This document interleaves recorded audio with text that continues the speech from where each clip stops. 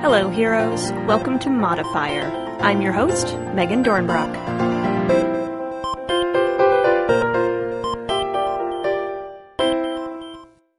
Hey there, heroes. This week I talked with one of my favorite people, and also my anime-style rival, Brandon Leon Gambetta. He's been working on a telenovela powered by the Apocalypse game for a while now, Pasión de las Pasiones, that was recently released as an ashcan by Magpie Games. Not only do I just love chatting with Brandon, I was excited to hear about how Pasión went from design challenge whim to pending publication. We chat about playbooks with no stats, telenovela stereotypes, and Latinx representation in tabletop. There's also a lot of giggling and tangents. So, let's get to the show. Alright, joining me this week is hashtag podcast rival, Brandon Leon Gambetta. Yeah. Oh, I'm so excited to be on. Oh, I'm so glad that you're here. We're going to talk about your game that you've been working on for a while now. Pasión de las Pasiones. Yeah. And how, did I say that sort of right? You said it almost completely right. It's Yay! Pasión de las Pasiones. Thank you. I'm not going to say any more Spanish during this episode. I'm going to try to trick you into saying Spanish things. Mm-mm. Yeah, that's my plan by the end of this. Okay, good. Now you've told me, so I'll still fall. It's okay. That's okay, because in a flashback, I set things up in your room so that you're going to get some memory-erasing nerve gas very soon. Yeah. That's entirely possible in this building. Brandon, do you want to introduce yourself a little bit for people who don't already know? I haven't talked about you or your show in a positive or negative way in a while on Modifier. So, yeah, I definitely remember some early episodes where you were throwing some shade, and some probably deserved shade. Never. I think we also threw shade right back every single time. Because Probably. In addition to being the author of Pasión de las Pasiones, which is published through Magpie Games, I also run a podcast called Stop Hack and Roll, which is a podcast about hacking, rewriting, and reworking games that sounds very similar to yours, except ours isn't interviews. It's kind of trying to do the stuff on air. Well, Stop Hack and Roll is you and James Malloy, and it's you guys working things out together. Yeah. And, honestly, Pasión de las Pasiones would not exist without Stop Hack and Roll. And a lot of the creation of the game was done on Stop Hack and Roll. So there's a record then. Oh, yeah. There is a record of when it was a very bad game that nobody should ever be forced to play. The first version of Pasión de las Pasiones was not fun or romantic or sexy or anything. It was... It would be drudgery to play. I'm so glad I never playtested it. And the other thing I do is I run the Protean City Comics actual play podcast, which is a show about teenage superheroes, using the Masks engine, which is also published by Magpie Games. Awesome. Yeah, and that's a really fun system. If anyone is not familiar with it, I've played it a couple times, and it does really cool things. I've gone on record saying this before, but Masks is bar none my favorite game. Yeah, it's solid. Yeah. I like it a lot. We'd actually just we stole the Doom track for our Dungeon World hack for Tales from Thedas. Oh, awesome. So we're giving that a shot. We're playing with that. That's fantastic. I can't wait for Tales from Thedas. I need to play Dragon Age so that I can understand it. Yeah. You play a video game, Brendan. Yeah. I'll just put that between writing the rest of Pasión de las Pasiones and publishing XOXO, my Gossip Girl game. Yeah. You know. Cool. Yeah. And I'm so happy to be here. Yay. So this game, what is it? Not what. All right. No, yeah. What is it? Okay. Why is it? Yeah. No. How is it? How is it? No, one of its defining features is that it has no stats, right? That's kind of that was like concept one, if I'm not mistaken, from the beginning, was can I make a game with no stats? Well, here's how it went down. I knew that I wanted to write a Powered by the Apocalypse game because I wanted to really understand how the whole thing worked. Mm-hmm. And I knew that I wanted to write a Latinx game because I am myself Latino. And I wanted to bring kind of some of the culture and some of the things that I know and some of the things that I really love into the gaming atmosphere. And so telenovelas seemed like the obvious choice because Powered by the Apocalypse games are so social and so involved in betrayal and revenge and all of those things. Mhm. So I started writing it first, and it was a joyless, horrible game. And then I was listening to a little podcast you may have heard of called Modifier. Yay. And one of my gaming heroes, Andrew Medeiros, who wrote Urban Shadows, was on it. And he said Yeah. that you couldn't write a Powered by the Apocalypse game without stats. So I paused the game. I paused the podcast, and I sat down at my computer, and I rewrote it without stats. And instead, what we use is a series of questions whenever you do the move. So when you're making a move, you have one question from your playbook, which is basically your "Are you on genre?" question, and then 2 questions related to that move. So, for example, if you're trying to express your love passionately, you ask, "Are you currently dressed to impress?" And "Are you not known to be involved with somebody else?" So if, yeah, you're looking great and no, you're not tied up in any relationships, you've got a +2 on that already. If not, you might be rolling a +0. And so what all of the questions do is they're all aimed towards hitting the genre of telenovela, as well as providing some little slivers of verisimilitude where it makes sense. But the main thing is about just making the genre hit. Because, like, the question of, are you dressed to impress? You should probably be dressed to impress. This is a telenovela. Yeah. And so a lot of it is kind of just making sure that the players are doing the things that they need to be doing to make it feel kind of vibrant and punchy and everything like that. I went on a little. Yeah, that's okay. But you actually, I want to come back around then to the genre of the game then, of telenovelas. What is a telenovela? A telenovela is a Latin American soap opera, and they are famous for being really big and really dramatic, and possibly more importantly, on being real cultural touchstones. Where soap operas in the United States are, played at 1 o'clock, 2 o'clock, telenovelas are often played in prime time.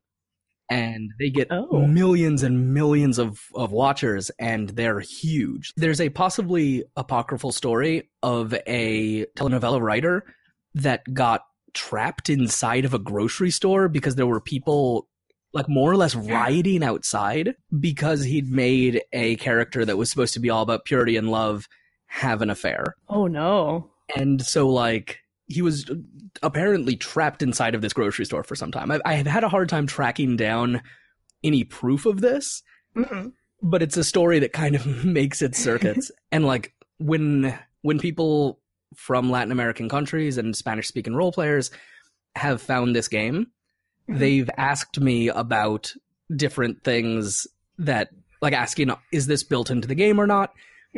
And they will be very specific cultural references. Like, things that it's like, yes, everyone knows that scene. Whereas, obviously, in the United States, most people wouldn't know a specific scene from a specific soap opera that aired 25 years ago. Yeah, absolutely. And so with the primetime spot and stuff, it sounds like whereas soap operas in the States maybe are very like, oh, that's the thing that your mom watches, or like Bored Housewife, like it's really looked down on. Yeah. Telenovelas, does like everybody watch them? Like moms and dads and that's cool. And that's actually something that is built into Pasión de las Pasiones, because there's also an audience mechanic where if you're not in a scene portraying one of these big, beautiful lovers and fighters and everything, then you are a member of the audience sitting at home watching and reacting to the action that's going on. Oh, that's cool. Thank you. Let's see. So I played a while ago. Yeah, you played at Metatopia 2016. 16, I think. Yeah, that sounds about right. Which was before I'd been picked up by Magpie. And I'm probably going to go through I assume you've got some questions about process of the Ashcan and everything, so I'll get to that later. Yeah. No, push glasses up. I knew Passion when. Oh, yeah. You're super indie. So cool. You're indie within indie gaming. Yes. Just launch me into the sun. The audience. They got indie games there. Oh God, they would. The audience mechanic though, there's like an audience member for each playbook, kind of, or is that There's an audience reaction for each playbook. for okay? So, the idea is that anyone is playing any of the family members, and so there's a family that is watching. The way that it's currently written, and like, you could play with this some, and there's probably gonna be some different play sets down the road, but you've got a mom, you've got an abuela, you have a teenage girl, you've got a little boy, you've got the dad that missed the previous episode, and all of them are sitting down to watch the show. Oh my God. I forgot that about the dad. It's perfect and I love it. He was very busy that night. Oh my God. So each playbook has a reaction that they're looking for from the audience. So El Caballero, which is like the gentleman cowboy. Caballero in Spanish means gentleman, cowboy, and knight, somewhat interchangeably. Interesting. And so it's kind of a big, big archetype, but it's sort of like a bad boy, suave sort of thing that is still honorable and just. It's the good guy, but like a little dangerous. Okay. And his reaction from the audience is when the teenage girl falls in love just a little bit. So perfect. Doing suave things. He's being, just sexy and, all sorts of suave. And someone just will like put their hand over their heart and just, oh. And that's what you're looking for. And that's when you get that experience point right there. I love it. And it's anybody that's not in the scene can just do any of these audience reactions, right? Yeah. So that's cool. You'll get moments where you'll have 4 or 5 people all just sighing dramatically at the same time because everybody knows that was a beautiful moment right there. It makes for really rowdy, rambunctious tables, which was also something I was going for with this game.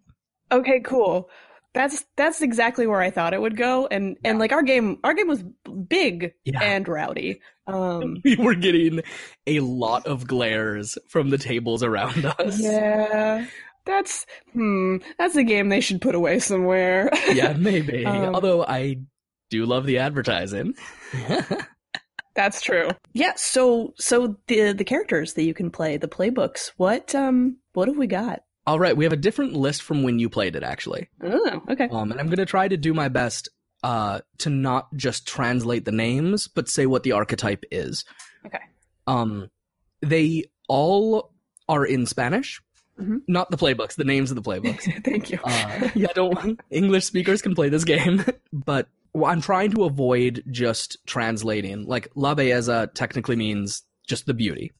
And so that has connotations in Spanish, that has connotations in English, and that's actually one that kind of ties in relatively nicely, but some of them are more complicated, like El Caballero. So just starting alphabetically from the top, and we'll see if I can go in order. Oh, I left out the biggest frickin' point that I was trying to make there with the language. Spanish is a gendered language, which makes it really difficult to make it gender neutral. So, for example, a chair is not the chair, it is the female chair, because chairs are female. And that is just true for every word.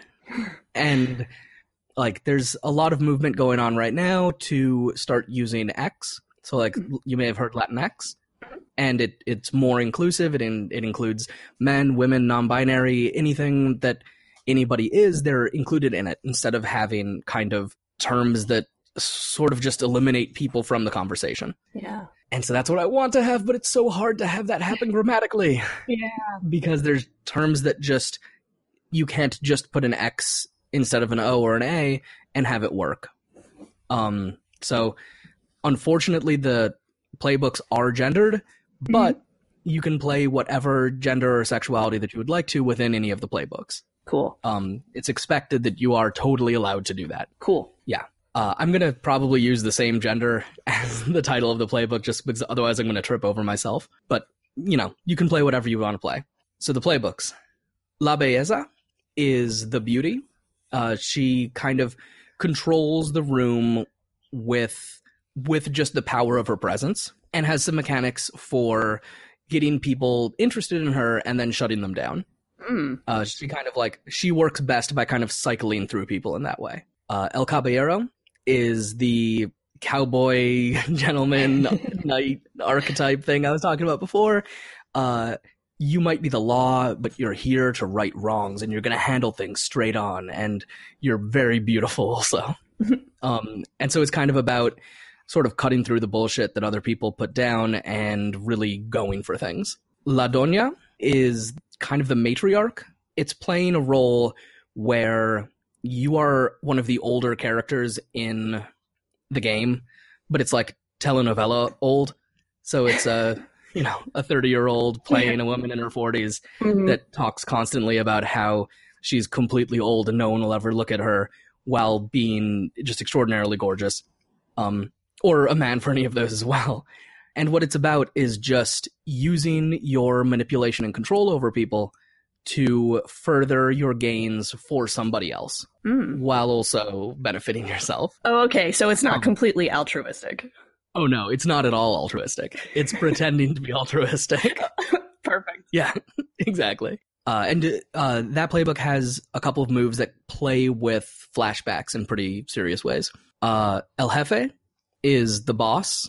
If you think of sort of like El Generalissimo in any sort of parody of telenovelas you've seen, he might be wearing like a military jacket and an eye patch, and he's very much like a physically imposing character. So where El Caballero is trying to solve things using direct approach, El Jefe is trying to enrich himself and possess people around him through a direct approach. Okay.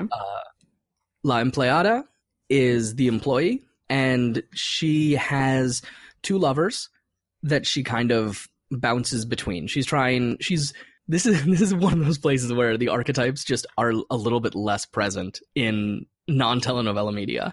Okay. If you watch Jane the Virgin, Jane is La Empleada. Okay, yeah, that's immediately what I thought. So yeah, you're definitely less wealthy, often described as less attractive while still being just ridiculously attractive. You're going after lovers that are supposedly way out of your league and just trying to like break into this place that you don't really belong in. And so she has a mechanic that basically incentivizes hopping between two lovers. Okay. In order to kind of like do those storylines. And the last one that's in this... Oh no, there's two last ones. I'm sorry. El Gemelo is the twin. And you are the twin of another player character. And it's about using the reputation and things that your twin has in order to get things for yourself. It's not technically an evil twin. It frequently is. Yeah, it tends to play as an evil twin. But just as much as any of these characters is a legitimate human portrayal of something, they can have greed and care and all of those things as well. And now the last one is El Vivador. Nope. El Vivador isn't in this one. Oh my gosh, I keep forgetting. I've written another playbook that isn't currently released. I'm still playing with it. Yeah, so this is breaking news. El Vivador is like the playboy, and so it's about being kind of rich and not caring about things and secretly having a heart that is just desiring so badly to be loved. Aww. Yeah. And so all of them are like these big tropey sorts of characters that all just are pushed together and push against each other and everything like that. Nice. And the twin is like, that can be off of any of the other playbooks, right? Oh yeah, you can be the twin of La Empleada, you can be the twin of El Jefe, the twin of La Doña, whatever you'd like to be. And it basically sets you up to take advantage of their reputation and get involved with the people that they're involved with and have love triangles. Nice. It's a pretty fun one, I gotta say. Yeah. Through your playtesting, have you seen, are there playbooks that are more or less often chosen for the twin to play off of, or do they kind of, they get kind of even coverage? I don't have like hard data on this. Yeah. But the two that I see coming up the most often are El Caballero and La Empleada. Yeah. Because then you've really got, like, both of those really read from a surface look as the good guys. And so playing El Gemelo, I think a lot of people want to do that evil twin thing and give a little cackle. Yeah. Yeah. Oh yeah, with the employee, you can mess up her love triangle. Exactly. But there's been a couple of really fun jefes and there was a really great Doña twin. They were just like these two sisters that just ran everything. It was amazing. Oh, that's so good. It was so good. It was so good. I want to watch all of these shows. Oh, seriously, me too. So I have a couple questions about the playbooks Fantastic. that are listener questions. Once again, Richard Kreutz Landry came through on Twitter with so many good questions. So Richard is just the center of role-playing game podcasts. Richard is so good. He's wonderful. I love that guy so much. Thank you, Richard. We love you. Sorry to get sappy. I just had to profess my love passionately. No, he's a good dude. Yeah, definitely. Like consistently asking good questions and just you're right. Is the center of Absolutely. all this goodness. So he had some good questions about these playbooks that I'm also curious about. One of them was, were or are there playbooks? Oh, playbooks. So the titles, I guess, the names of them, or moves whose names defied translation. And you just went through the names. Yeah. Pretty easily, I feel like, explaining what El they Caballero. Man, that's a weird one. I think that is maybe the one that's been hardest. What I'm going to be doing, the Ashcan version has most of the move names in English. The final version is going to have the move names in Spanish. I didn't want to spend an enormous amount of time for the Ashcan figuring out exactly what the best, snappiest translations would be. It's always fun for moves to have snappy names. Yeah. But I want to kind of retain that feel of Latinidad by having the Spanish names for the different things. I think really the biggest thing in terms of having a hard time explaining what something is either La Empleada, that I think is the first one that the trope isn't super obvious how it's going to fall. And also El Caballero, just because I was like, even in the writing, as it was getting edited, I got messages that were like, hey, you translated El Caballero as gentleman here 3 times and as cowboy here 2 times. You want to take a look at that? Yes, he's all of them. Yeah, but like, you gotta choose some things to say. You can't just use it haphazardly. People will be confused and think there's 2 playbooks that are El Caballero, one of which is a cowboy and one is a gentleman. Yeah, there's really not a good term. Yeah, I've tossed around just like gentleman cowboy. Yeah. I've played with like lawman, but that isn't really it because you don't have to be a lawman. Yeah. It's just a caballero. That's just what it is. Yeah, man, I'm going to be thinking about this for a while cuz I know exactly who that character is. Like it's not that we don't have that in English media. I don't know what we call it. Wolverine. Yes, Hugh Jackman. Yeah, it's the Jackman. There you go. Yeah. Except I'm going to say something that may anger some of your fans. Uh-oh. But kind of classier and suaver than Hugh Jackman. Yeah. Yeah. Sorry, Hugh. Yeah. Well, Yeah, that's true. he can only do so much. Yeah. So. And mad props to Hugh Jackman. Yeah, right. We lost the lead. Where are we at? Yeah. What was I doing? Not thinking about Hugh Jackman. Let's go. Related. Is it the sexiest cover of an RPG on your bookshelf? Yes. Hands down, definitely. I would argue that it's the sexiest RPG cover I've seen. I've seen some supplements with more naked people than what is on this, definitely. But I think that there's there's like a sensuality to the cover of this one. Funny story with the cover, actually. Yes. Because I did this with Magpie, and I was talking with Magpie through it, and they asked me, what are you kind of envisioning for the cover? And I was like, I don't know. It's like, it's kind of like, in a lot of ways, it's kind of a game that's about family and experience. So maybe like the couch with the family on it, something like that. I'm not really sure. I definitely want it to be like a family that's like people on it that are visibly Latino, just because I feel like that's like an important part of it. Mhm. And they were like, yeah, okay, great.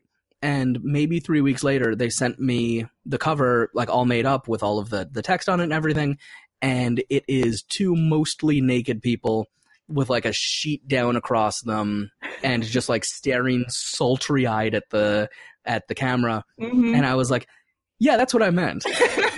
Yep. When I said all that stuff about the couch and stuff, what I meant was this. Uh-huh. This is much better. Well, yeah, I meant softcore. That's absolutely, yes, you got it. Yeah.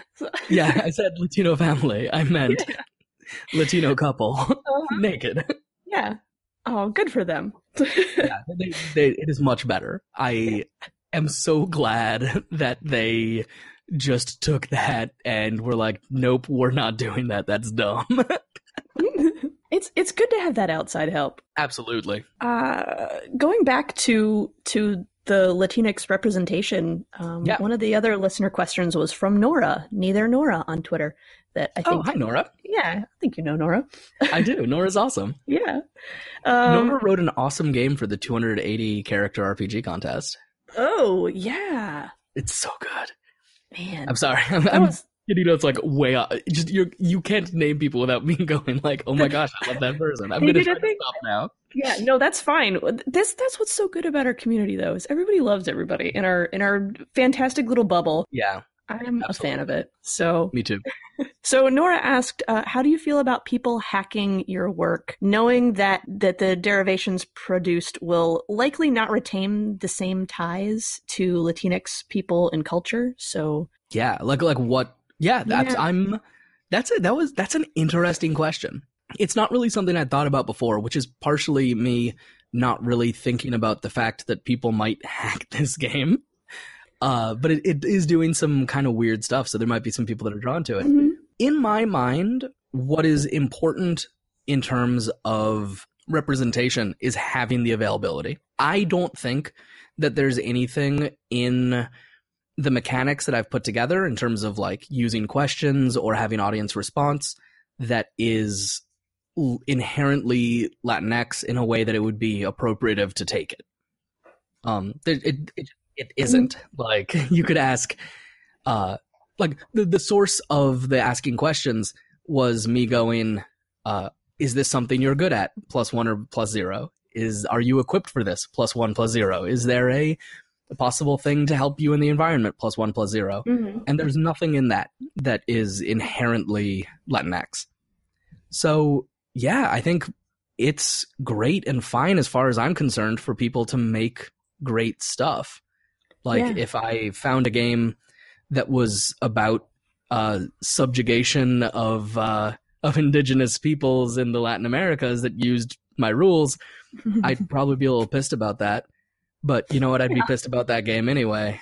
So, yeah, you know, I mean, again, in this referring to like, if it was making it like a heroicized thing, because there's tons of games about the subjugation of indigenous peoples that are really just fantastic and incredible experiences for helping to get some understanding from people or to live out some sliver of hope within that. I'm getting way off track.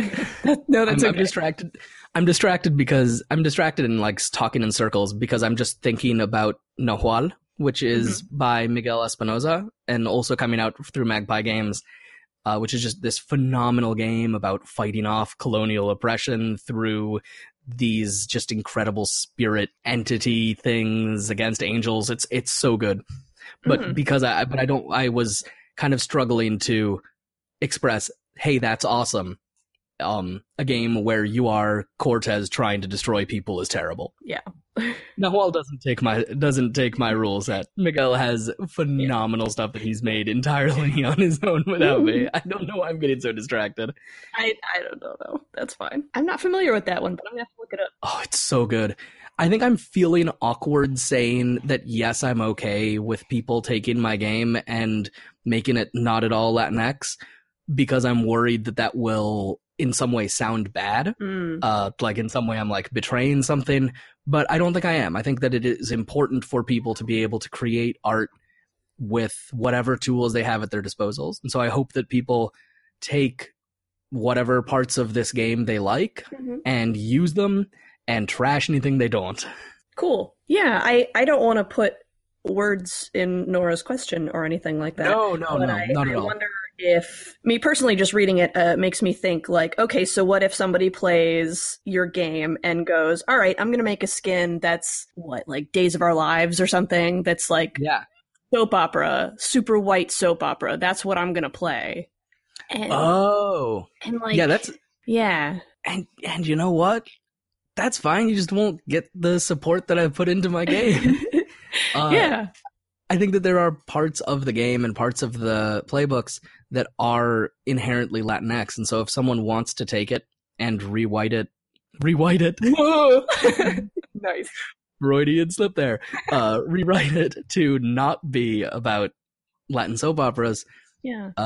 No skin off my back. Yeah. You know? Yeah, I mean, like, the family mechanic doesn't really work, but then also, I mean, if that's the media that you know, maybe there's a game there. I don't know, but... Hell yeah, definitely.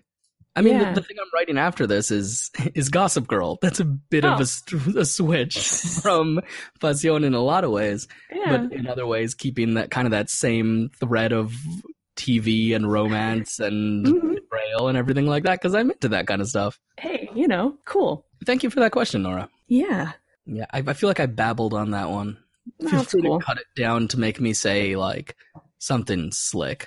Yeah. No, you're fine. This is...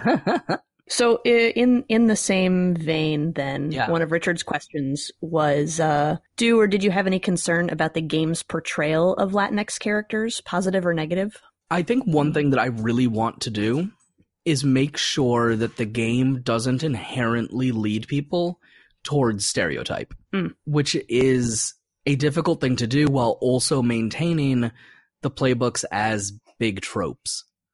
Because you see a lot of characters now starting to come into American media that are just similar enough to the telenovela tropes that they're recognizable. But also some of those are built on stereotypes in really negative ways, and obviously I don't want to do that. La Empleada is like a really complicated one because of that, because there is this stereotype of Latinos that are just working class or that don't have power or don't have education to go against people around them. And needless to say, that's not something that I want to push that stereotype. And part of what I'm doing to try to avoid that is in a lot of these PBTA games, you'll see ethnicity as a choice that you choose on the page. In Pasión de las Pasiones, it is not a choice. It's not listed because you are all playing Latinx characters. Cool. And I might do more in the future to try to make it more inclusive of Afro-Latinos, because I feel like I didn't do enough to make that clear in the book. And I think, honestly, the Latinx community as a whole doesn't do enough to reach out to Afro-Latino people. Yeah. But really, at the table, I feel like I haven't seen any of that. And that might be because I'm playing with people that they're sitting down with me and they're, playing in good faith and stuff. And I'm sure there will be people that will play this game and put on Speedy Gonzalez voices. And actually, there was one player that put on a Speedy Gonzalez voice. And I probably should have kicked him off of the table. But I didn't do that. And that's actually kind of like a GMing regret that I have. Because that's obviously not cool. That's not okay. Yeah. Like I'm talking saying andale, like full on dream Speedy Gonzalez thing going on. And so anytime you bring people into a piece of art that's connected to a culture, there are going to be people that view it and use it in appropriative or negative ways. Yeah. But I can't control that. I'm not at their table. So I'm just trying to make sure that the game itself plays well around itself. And I'm giving full permission for every Latinx player to just slap someone if they're being Speedy Gonzalez. Then direct permission given from me to you you technically can't be prosecuted for that in any way in any court because I gave you that permission. I'm not a lawyer, but I'm relatively certain that's true. Yeah. Oh yeah, I'm sure it's true. It's fine. Yeah. But yeah, that was awkward and terrible, but that was like one experience. And everybody else has been just phenomenal. And like some people I've heard like a little bit like tentatively trying a little bit of an accent, but I think not in any sort of like an offensive way, but in the same way that, like, you know, if you're playing a fantasy adventure, you might put a little bit of a voice or a little bit of an accent, but a lot of what people are doing is just kind of putting that passionate way of speaking more than anything else. Yeah, that's good. Yeah. Although I'll admit, I sometimes slip into some accent because when I am speaking English, I don't have an enormous amount of an accent, but when I am speaking Spanish, I have much more of it. So if I am playing the game and running the game and speaking Spanish, then I code switch real hard on it. Yeah. Which I think has also maybe given some people a little bit of permission to go, okay, let me try this. Let me try to feel like I'm really a part of this media.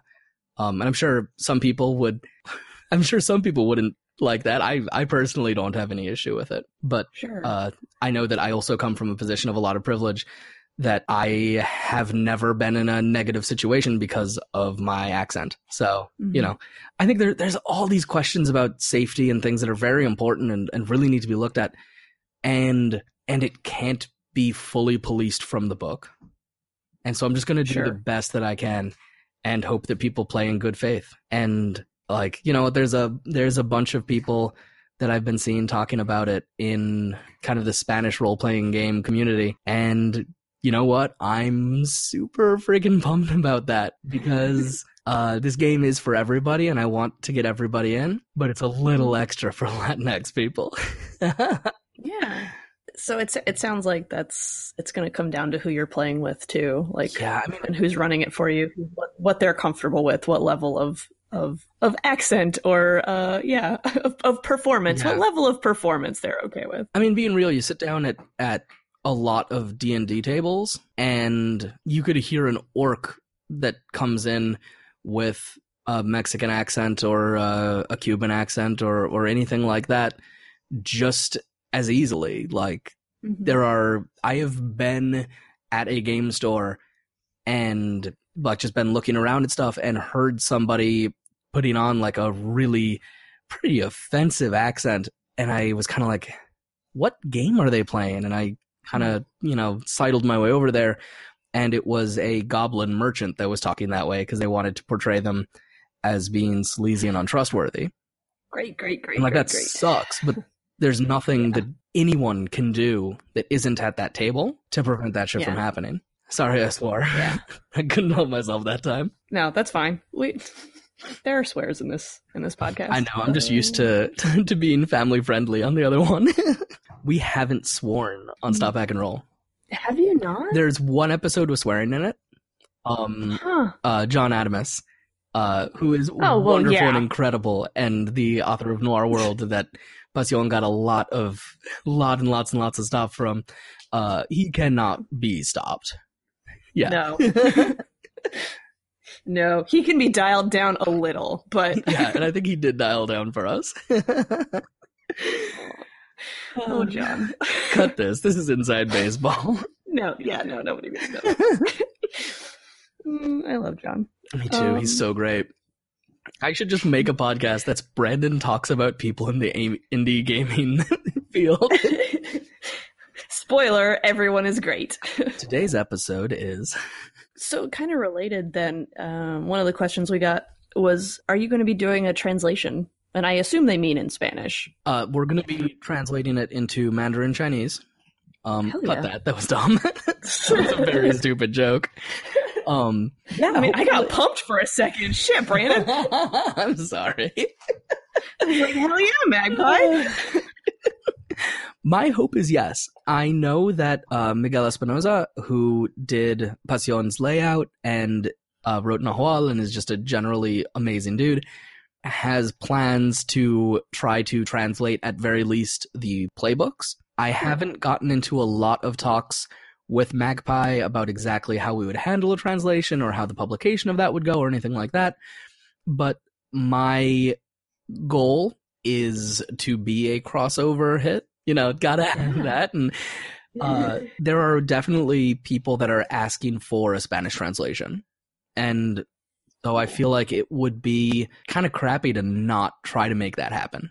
I know that I could not write a Spanish version. My Spanish is not nearly good enough for me to write a role-playing game in Spanish or translate a role-playing game into Spanish. I could maybe translate one into English from Spanish, but I'd probably lose a lot in it. So having someone like Miguel who lives in Mexico and speaks impeccable English and impeccable Spanish is just a phenomenal sort of resource that I have in part because Magpie's awesome. Cool. Well, yeah, I hope that works out. And that's a totally tangible goal for your first game. Just be a crossover hit, no big deal. Yeah, exactly. Just kind of be renowned in both languages. That's the only goal. Yeah, some people are like, I'm writing games for myself, or I'm writing games for this community.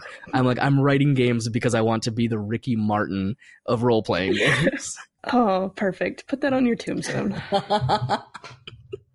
Cool. So we have talked about Magpie a lot. Yeah. And this is one of the things that I really wanted to talk about is this is your first game, and it is being published by, a place. Magpie publishes games. Yeah, they publish pretty big indie games. A lot of the big PBTA games that have come out recently are just from Magpie. My list of my favorite games and my list of games produced by Magpie Games are almost a 1-for-1 list. Yeah. It's really this has been a dream come true in a lot of ways. That's cool. How did that happen? Not that you don't deserve it, of course. Just no. Yeah. I'm super curious. Let's make it clear. I don't. Yeah, no, you do. You absolutely do. This is a good game, Brandon. How does that? How? So I had basically brought Pasión de las Pasiones to Metatopia 2016. Mm-hmm. With the goal of deciding whether it was worthwhile to publish it for pay what you want or $5 or for free online, or whether it should just go into the scrap heap. Okay.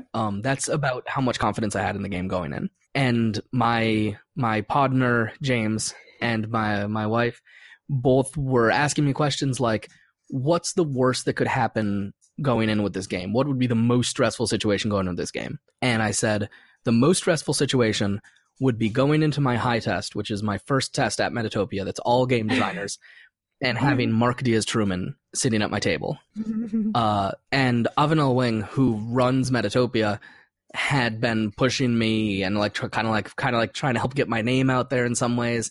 And I think that she was partially responsible for my greatest nightmare coming true, and Mark Diaz-Truman being at my first playtest of the game ever. I think that's her superpower. I think it is. And so when I talk about how important Metatopia is as a convention for the game making space, this is part of the reason for that, is its incredible ability to bring people together that can work on a product really well. So Mark played in my very first game and afterwards said, hey, here's my phone number, text me because I want to meet with you. And basically there was like, hey, do you want to make this game with Magpie Games? And so that already was ridiculous because I can't even express how exciting that was. We had a great session playing, and I just felt like just the king of the world going through the rest of the con. From there, Mark got me in touch with a mentor and set me up. He did like a big presentation to the Ashcan crew that were all doing things. And I was set up to work with Brendan Conway, who is the author of Masks. I think I mentioned earlier that Masks is my favorite game. Yeah, no big deal. Yeah, no big deal. So just my probably two biggest gaming heroes have been involved with this game. So that's just been ridiculously wild. And so then Brendan and I just started meeting online every week and just worked through it to get it to a point that it is the Ashcan, that it is playable, that it is enjoyable, the moves work hopefully well. And he really pushed me hard to take the things that were already kind of new, exciting ideas and take them a step forward, and take the stuff that wasn't new, exciting ideas and really question it and try to make it new and exciting ideas. So like, I initially didn't have a move for lying, because I felt that lying happens too much in telenovelas for it to be a move. And during the playtest, everyone told me, you need a move for lying. And working with Brendan, we came up with the idea that instead of that, you need a move for accusing someone of lying. And just made this, it changed the game entirely. Because it made the possibility of just accusing people of lying when they weren't lying, and then that now being the truth, because you rolled well enough for that to be the truth. And so the entire game just gets pulled into this meta-narrative where no one knows what's really true, because at any moment something could suddenly become false, and like you can flash back to make it so that something that was said earlier didn't actually happen. It's just like, working with Brendan has been a dream. Oh, and that's awesome. Yeah, and so basically they told me like, hey, let's work through this. Let's get this out for Metatopia if we can. And a year after bringing my should this go up for free or should this be in a garbage can game, I went in with a published Ashcan. Yeah. So wild. So that is wild. And I have your Ashcan. Oh. And I'm holding it. I see it. I know what it is. But like, looking at that sexy cover. Yeah, right? It's just been sitting here watching me this whole episode. I'm a little thrown off. No, so for folks who may not know, what is an Ashcan then? Like, what do you have to have in it? So an Ashcan is kind of like a demo version, in terms of video games. I've said that to some people and they've been like, no, that's not what an Ashcan is, blah, blah, blah. But I legitimately think it's a demo. It is part of the game that is available before the game is finished. And probably everything from the Ashcan will end up in the final version, but stuff will also be changed. So the Ashcan came out with 6 playbooks in it. And my final version is going to have more than that. So like El Vivador that I was talking about before isn't in the Ashcan. He will be in the final copy. La Pirata, the pirate, isn't in the Ashcan, but will be in the final copy. There's a lot more pirates in telenovelas than people would expect. But that's an aside. So what an Ashcan is it's about, mine I think is about 50 pages, and it has the rules that you need to sit down and play the game. It doesn't have an enormous amount of support for people that don't know how to play PBTA games, because the assumption is that if you've bought the Ashcan, you probably know other indie games as well. It also makes it clear that it is not the final version. Yeah. And it basically has what you need to sit down with your gaming group and play the game. And see if the game is for you, and see if the game interests you.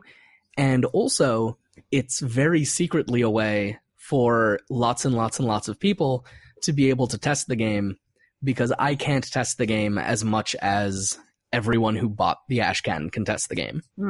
Sneaky. Yeah, exactly. So like, people are sending me messages that are like, hey, this worked we ran this game, this was really good, this is the story that happened, this didn't work.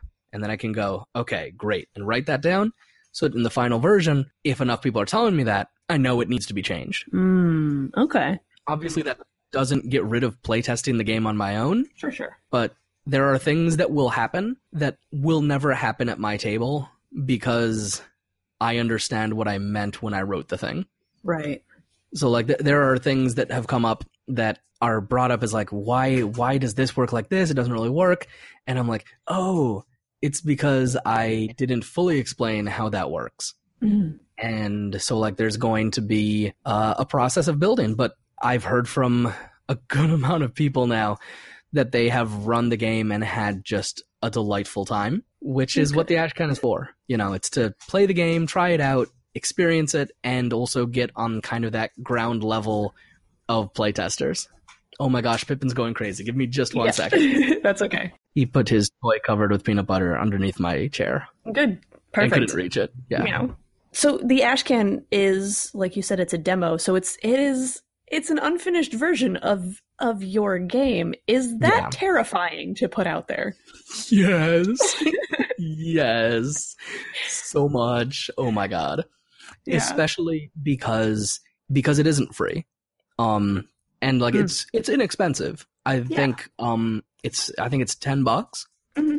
And so if you buy it and you get 5 hours of entertainment out of it, then you paid $2 per hour for that.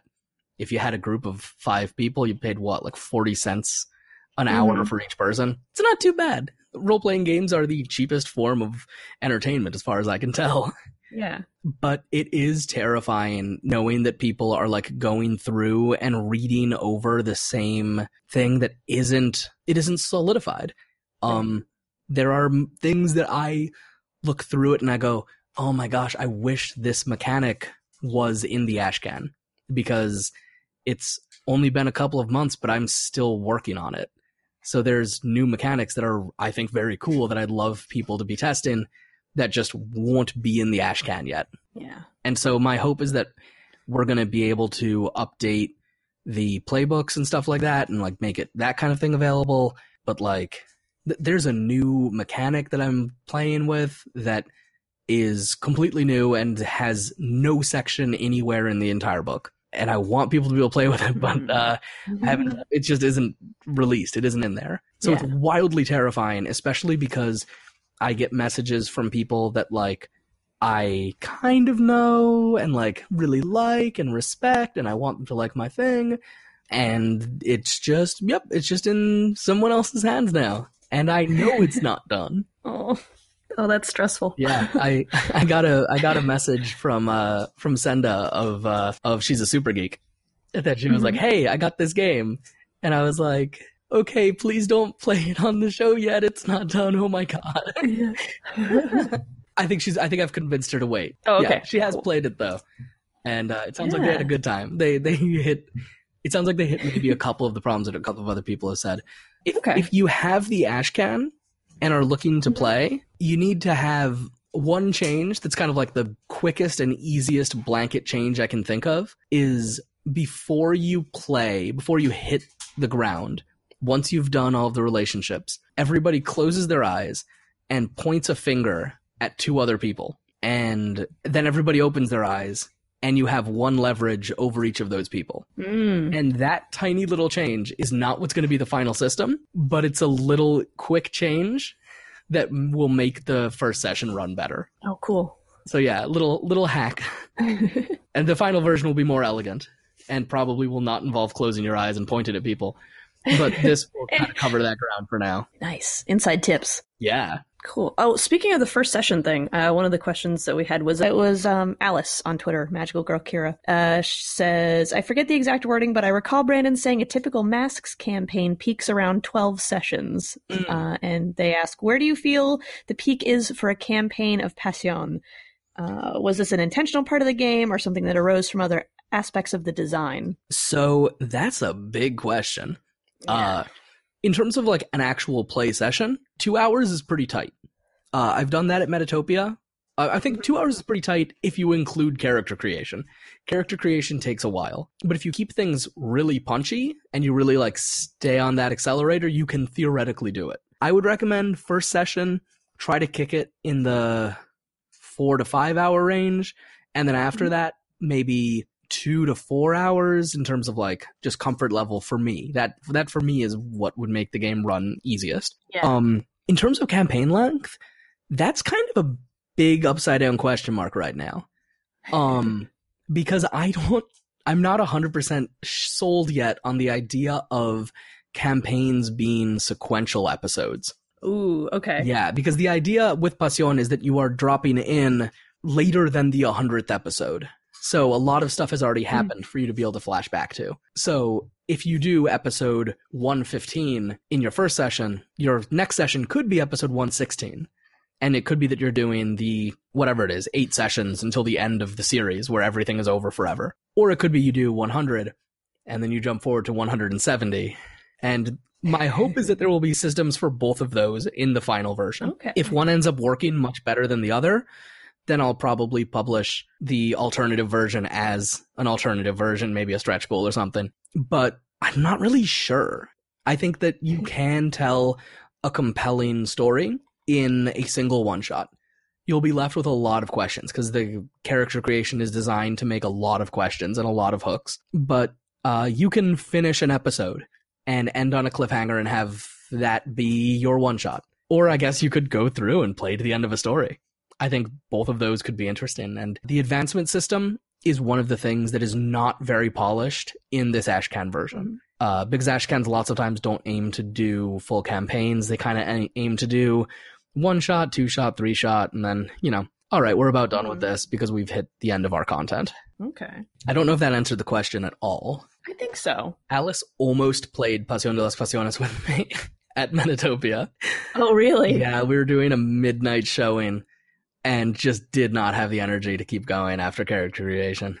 Oh, yeah. Yeah, you had some games that went, pretty late. I did a couple of Pasión de las Pasiones After Dark, where the promise was playing Pasión de las Pasiones, but going even a little sexier.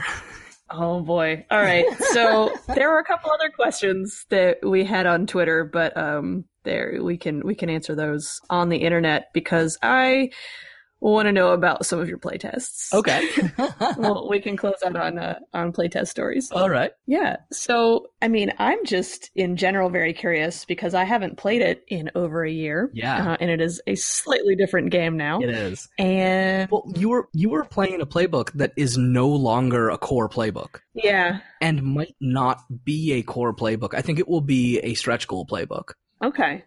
Because you played La Abuela. Mm-hmm. Which I like that character. Me too. But that is a difficult playbook.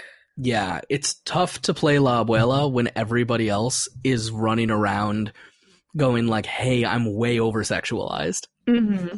It's tough to be the one who's like, oh, am I going to be involved in anything amorous, or am I kind of taking a back seat? Yeah. Yeah, so I'm working on that. It's in production. It isn't fun yet.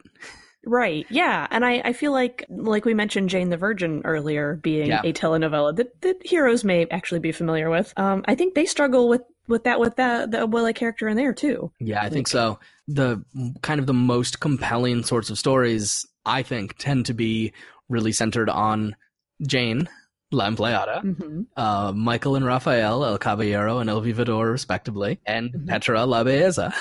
Yeah. Yeah. And I don't want to say any more because there's other spoilers. There's other playbooks that I can put in, but It's so good. Watch the show. It's very good. Yeah. Oh no, but Richard had it was Taylor. Taylor was Leviathan Files. So Riverhouse Games. Good Taylor. Amazing. Yeah, we love Taylor too. Was asking what's the most dramatic thing to happen in your playtests and what lessons did you learn from it? So yeah, we can take this in an educational route. Okay. So we had kind of the most wild thing that has happened was two characters establishing in a flashback that they had been involved in a menage a trois with a third NPC that was then in a coma. But that was handled primarily in flashback. And so it wasn't super dramatic. It was just us earning our Pasión de las Pasiones After Dark rating. Most dramatic thing that has happened. Oh, a game that Taylor was in, actually. I believe someone fell out of a window. Ooh. And died in a Miranda. There was one game, this may have been the game you were in, that someone gathered some thugs and attacked a wedding party inside of a mansion, and we ended with El Jefe and La Pirata holding guns at each other and having a bang and then ending the session there. That may have been your session. I think so. I think that was ours. Oh my god. Yeah. We had this was one of my favorite moments in any game I've played. El Caballero had gone into El Jefe's casino and just fought off his guards and was battling with them, and then just hurt El Jefe, hit him hard in the face, only to turn and see that La Empleada, the woman that he loves, was watching him and seeing what a brute and a savage that he truly is. Oh, no. No, it's so good. Oh no. I don't know if I learned any lessons. I think I think the lessons that I've truly learned are that the game works best when people angle towards romance. And they just accept that everyone is going to be romantically involved with everybody else. And they push that betrayal and jealousy and romance angle. Gotcha. Well, cool. Then I think the cover then is absolutely setting people up to do that. I hope so. Yeah. Cool. And I know that we don't have dates yet, but... Not yet. Kickstarter eventually? As I understand it, it will be 2019, but I could be wrong. I know that Magpie publishes lots of books. As I understand it, they try to publish 2 books a year, and I think that the 2 books that are up for publication this year are already on the docket. Cool. Which are Cartel and Velvet Glove, both of which I'm so excited for. Oh, yeah. Yeah, Velvet Glove has been out in Ashcan for a while now. And Cartel has an Ashcan out as well, and a quick start that's phenomenal. And if I can just say right now, hey, the fact that I'm talking about Cartel, Pasión de las Pasiones, and Nahual all at the same time is just blowing my mind, because 3 years ago, I could not have told you a Latinx game, period. Yeah. And so it's really exciting to kind of be able to be sort of the little fish that's being dragged along in this stream of games that honor Latinidad. Brandon, that's really cool. I'm very excited. I'm excited. Is there anything else that we should know? If you do play Pasión de las Pasiones, definitely hit me up and let me know how it went. Let me know if there's any problems you came up against. Yeah. I think I'm going to be at Dreamation. I don't know when this episode comes out. It might be too late, actually. The end of January, probably? Oh, okay. So slightly before. Yeah, I think I'll be there. I'm figuring out some logistics still. But while I'm there, I intend to run the game. I think that Magpie will be selling the game at the indie game booth thing, and I know you can get the Ashcan on drive-thru. Cool. You can also order a physical copy, but I think that I think Magpie is currently sold out of the physical copies that they had. So hopefully there will be more of those, maybe even more of those by the time this episode drops. I'm not honestly sure. Yeah. One thing that Magpie's done a very good job of is protecting me from having to know any of the business side of things, which is exactly what I was going for.